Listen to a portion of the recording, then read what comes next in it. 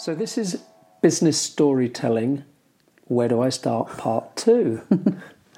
And it's probably worth just touching on why we wanted to do this pair of podcasts in the first place, which I think for me comes from, and we talk about this in the first podcast, the fact that the idea of using story in business is out there and it's ubiquitous. And it has been for a few years. The idea that people should be using stories, should be telling stories, that every presentation, pitch, or time you stand up in front of another group of people, a story should come out of your mouth. And so we unpicked a little bit in the first part that it can become very transactional. And it can, I think, if you're not careful, people can feel like story is being done to them, that it's something that they will expect to come out of somebody's mouth. And it can have the opposite effect to what we think a story can do, authentically connect you with somebody else, that it can lose its authenticity and become a technique that's being used on you. So I think in part one, we just started to unpick that idea that storytelling in the business context is not just about using it as a tool of communication, which, if used well, can be incredibly effective in creating instant connection with people and humanizing whoever is speaking. So we started to discuss about how the exploration of story as an individual, of your story as an individual, can be a wonderful process of discovery, that by exploring and excavating your own experience, you get to reflect on it, to learn from it, to grow from it, whether or not you end up telling the story of that experience or not. So the process of excavation, as I called it, or as we call it, can be fantastically beneficial. It was quite good because we recorded it, I don't know how long ago, a few weeks ago. So it was quite good to come back and listen to it now and to where the conversation went. And when we work in any organisation, we always start with this question, why story? And when I listened to part one, it felt like really it was actually unpacked the idea of, well, why tell a story, and what is a story, and what can you use a story for, and what can it mean for you personally, internally, as well as a communication tool. So for me, it felt like that was part one, really, like why story in the broadest sense. And I think, we promised at the end of part one that in part two we'd come back to very pragmatically looking at when you are using your story to purpose, or if you want to tell a story to purpose, to do a particular thing, there are certain routes that you can go down which will be fruitful if you make a decision about, okay, I'm going to tell an origin story as we describe an origin story, or I'm going to tell a story of a milestone along the way in my business story. So in this conversation, we're going to go into what is an origin story? What do we even mean by that? What is a milestone story? And what's an impact story? And how you can excavate those different kinds of stories. So you've touched on three types of story there, and I'm going to throw another one into the mix because we touched on it in part one too, and that's the future story, which is a kind of vision story. Yeah. And I think people understand what setting a vision is, and what it can look like. And I think what we can add to that is that there's great benefit in telling it as a story rather than just as an idea. So there's 4 types of story: origin, milestone, impact, and future. And we've called this business storytelling. Where do I start? Here's some places to start. So an origin story, not surprisingly, is a story that is about your origins in the broadest of senses. So if you were thinking about an origin story, it might be well, what's been your career story to date? Or it may go back even further. It may go back into your family heritage or where you come from or something that you have always had a passion about. But it's something that's really it's about you, and it's about, therefore, what you bring to your business today. But it's about going back into the origins. Or if you're an entrepreneur, it's about, well, where did the idea come from for the enterprise that you have or the thing that you're doing? Where was the inspiration? Where was the idea? So immediately, as you say that, it opens up for me how deep that might go, because you are asking yourself, really, why do I do what I am doing now? And there can be many, many answers to that. And if you look back at the journey of your experience from birth until now, through the lens of that question, why do I do what I'm doing now? How did I get to do the thing that I'm doing now? There will be lots of answers. There'll be lots of gateways that led to the next gateway that led to the thing. What's fascinating, I think, in any of that personal exploration is that it can really uncover for yourself some of your drivers and what's important to you, the values that you hold without even consciously knowing that you hold those values.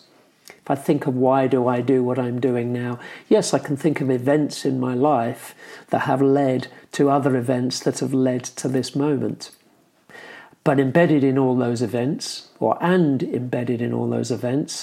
are kind of clues to what's important to me, clues to the things that I value, that I'm passionate about, that motivate and inspire me. So I think this is where the exploration of story can really go inwards and help one start to understand a little bit more about oneself. Yeah, it's reminding me of an event that we went to at the Design Council, where Sarah Weir, who's the director at the Design Council, and she had quite newly been appointed, and I think this was one of her first opportunities to introduce herself as the director of the Design Council. And what she chose to do was to she kind of told a collection of origin stories, and she told us her whole career path, her whole career journey, whether it was through working at the Arts Council or whether it was being director of the team that brought the 2012 Olympics. And in each story, there was an element of design and how design was a really important part of that journey. And I'm just going to jump in. I think what was really skilled about what Sarah did so instinctively, and we did have to rush up and congratulate her afterwards about how she'd done this, was tell those stories. It was as if she'd looked back over her career, moments in her career, through the lens of design. Because at those moments in time, she wasn't thinking about the design elements, but stepping into this role at the Design Council in London, she chose to look at them through the lens of design, and how design, noticing, acknowledging how design had shifted and evolved over the course of her career. Yeah, I mean, and it's her skill as a storyteller that makes it that I remember the story, which of course is what a story can do. A story can be really memorable because it gives you an image, and the image that I have is her talking about them putting a chair in the place where the starting line was going to be in the running track. Or was it the finishing line? Yes. Or was it both? I don't know. But I have an image of a chair being placed because it was really important to be looking at the light, where the light was before there was a stadium. Before there was a stadium there. So it was about when you are... so her story was about when you're designing something, you have to tell the story, and to, come back to your thing about telling a future story, but you have to think about how is this going to be used in the future? So it was a really lovely story and created images and pictures, and I remember it. And for me, it is a great example of an origin story, because what we got was, oh, this is where you come from in your career, and this is what, therefore, you're going to be bringing to the Design Council in a really vivid and very human way. Yes, absolutely. So that's a really good example of, as you said, Sarah Weir from the Design Council choosing these origin moments on her journey. The other thing you talked about was being an entrepreneur, an innovator, or an inventor. The light bulb moment, really. The moment when you woke up in the middle of the night and thought, why don't we make this? And those are fantastically useful moments to bring to life as well for somebody else, because we really get where an idea has come from.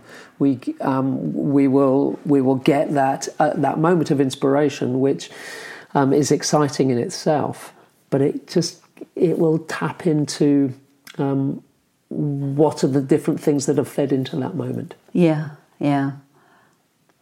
So stories are made of moments. And I think, as you've touched on Sarah Weir's story, and that I gave that image of waking up in the middle of the night, this is what we're looking for in all our stories. We're not seeking for the grand, overarching journey of something. We're looking for the specific moment to bring to life, because that's what makes stories really vivid for us. I think one thing that I want to say is that I know that sometimes when I'm working with people on their story, sometimes it can feel hard to find the origin story, or to feel like, oh, but my origin story is not very interesting, or I just fell into doing this. Yes. I don't know how come I'm doing this, actually, and I don't have a neat story that kind of fits with what I'm doing right now. That's a good point. And all I can say is that sometimes it's worth just exploring and excavating your story and telling your story, because you will find what the connection is. There have been many times when people have said, I don't have an interesting story about this.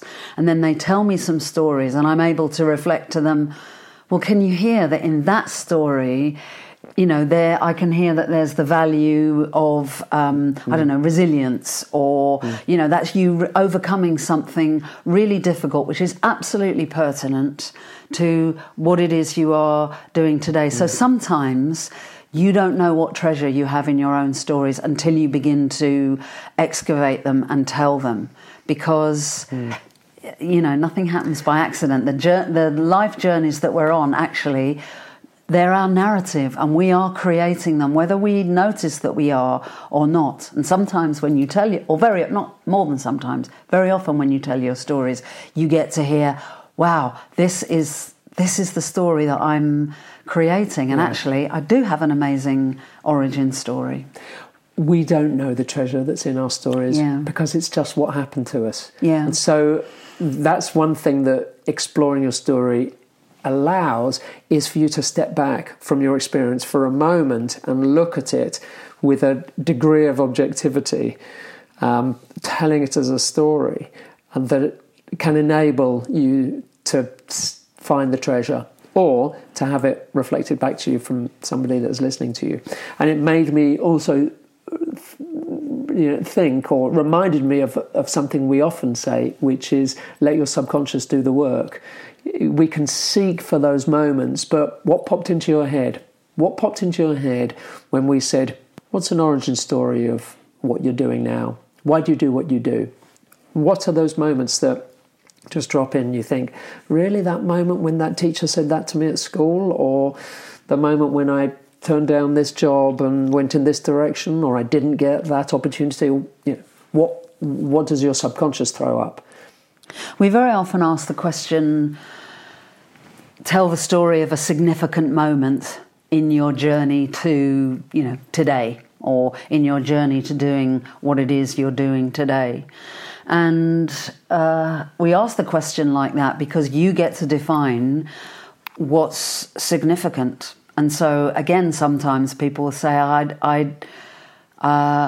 don't know why this is significant, but this is the story that came into my mind. And I think that's what you mean about let your subconscious do the work. Because if you ask yourself that question, what's been a significant moment for you? And you might get an image of sitting with your grandmother, peeling apples and rolling out pastry to make an apple pie. Well, why is that the significant moment? And it's like, well, I don't know. Tell the story and let's listen to what we think is in that story, because actually it may be very relevant and pertinent to what it is you're doing today. You know, trust the story that comes up and see what happens. Great. So, origin stories. And of course, we're talking more generally now about story exploration and where you find your stories and how they emerge and that side of it. Milestone stories might be another way to explore your material, your experience. And in a sense, the way you described what Sarah Weir talked about, they were milestone moments as well, but it could be all sorts of things. It could be moments of decision, challenge, change on your journey. It might be a moment of failure. It might be a moment where something goes absolutely disastrously wrong and you have to change direction completely, or you feel like giving up, or you give up and you do something different. And I think in part one I touched on something which I just personally do for myself at the end of a year, just have a little reflect back at what I remember from the year as milestone moments. I don't necessarily name them as that, but if I think back over the last year, what are the significant moments of change, of challenge, of success, of failure? And they can all be explored as stories that might reveal something. A story of failure can often be fantastically revelatory in terms of how you dealt with it and what you learned from it and what it was like, what that feeling was like. I mean, let's face it, we have all faced failures in our lives. It's one of the most human things, and to speak it and to speak the vulnerability around failure can be a very powerful leadership thing to do in business, actually. So this question, the significant moments, if you set it as an exercise to answer that question and just jot down what are the moments that come to mind, and some of them you might be able to describe as origin stories, and some will be milestones along the way. Yes. And if you allowed yourself to just jot down 10 ideas really quickly and not overthink it, because we can always go back and open up the story and look at what the details of the story are, and have a go at telling the story so that you really get to understand, I thought that was a simple job about how come I applied for this job and I got this job, and whatever the story might be. But then actually when you tell it, it's very often that we find that there are more layers in the story than we know are there, which is why it's really important to have a listener as well. Yes. And sometimes that listener can be you, by the way, because you can record your own story and then listen back to it, and you will hear something different in it than when you are telling it. But you can try out different stories. You've identified another really useful technique there in story exploration, which is to just jot down story titles or story notes, but they don't even need to be fully fledged notes. They can just be the title, the moment when this happened,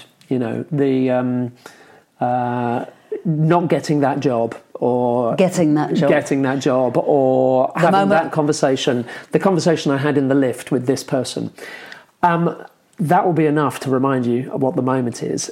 And it's great to just get a series of these down rather than getting lost in the exploration of one story and the need to get it right and, fully excavate it and tell it and make it perfect. It's much more encouraging, I think, to grab these titles, these ideas as they come up. Oh yeah, there was that happened. Just jot it down like a little bullet point. And when you've got 10, which one are you drawn to explore further and start to tell?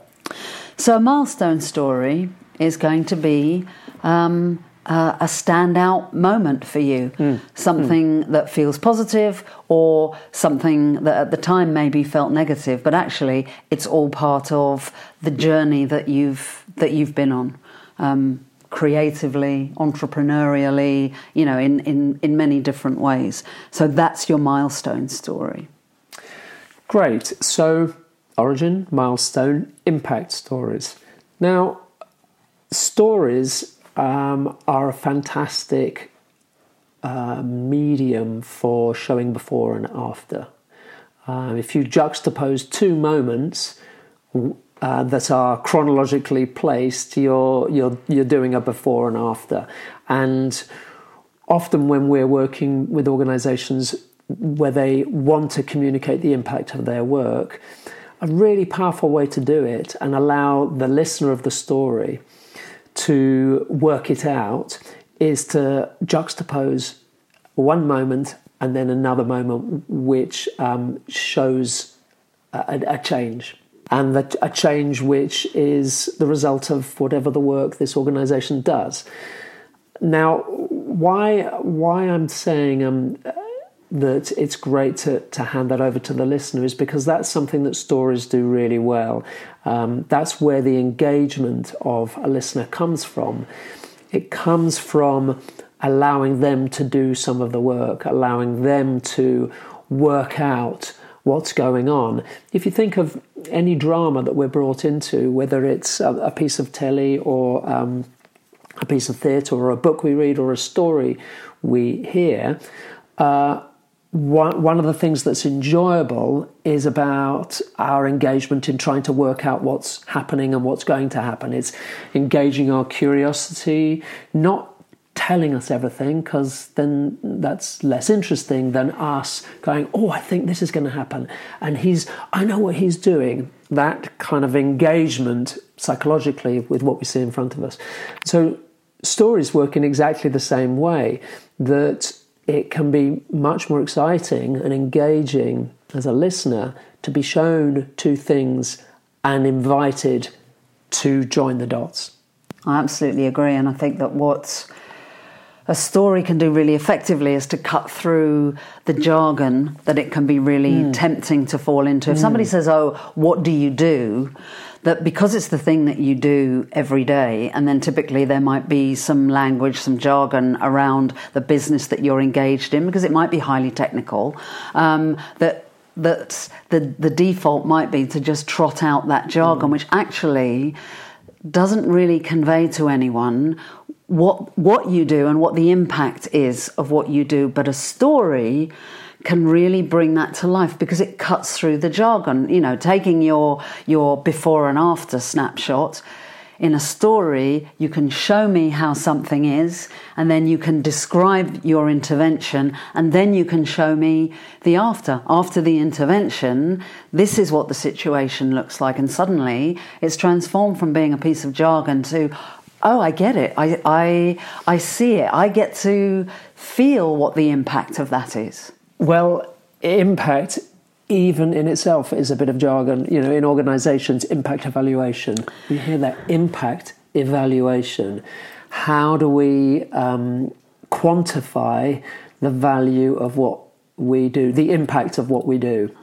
Impact evaluation. And actually, it's interesting, you said a snapshot of before, a description of what we do, a snapshot after. What about if you take out the description, a snapshot of before our intervention and a snapshot afterwards? Now let me tell you how we work. Yeah. And I think that show don't tell is again one of the powerful things at the core of the way we think of stories. Show, don't tell. It's what stories do. They show, they don't tell. Tell is all the description. is all the PowerPoint slides. The story is the show bit, the bit where our empathy is engaged, where we are allowed to immerse ourselves in some experience, whether it's yours or somebody else's. So I think show, don't tell is a kind of key idea through all of this. Mm-hmm.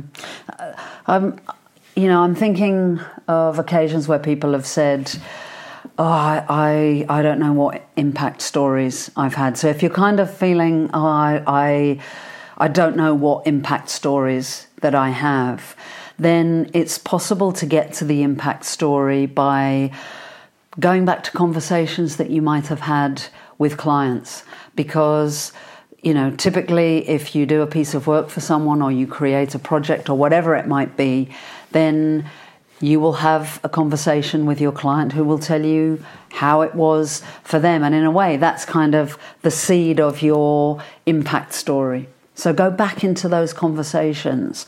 And in going back into those conversations, you get to put yourself into your client's shoes so that you get to experience what your impact has been, which helps you to tell that story.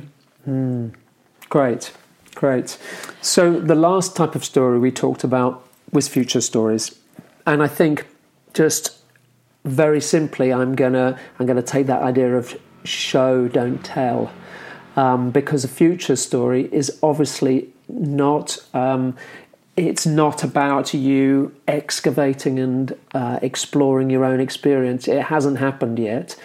And our invitation to people here is to use stories to create stories that are as concrete as any story from something that has happened in your experience when setting a vision. Because when setting a vision, it's very easy to talk in very general terms about turnover and the type of clients and how your product will have evolved, and it can stay in a very kind of high level abstract space.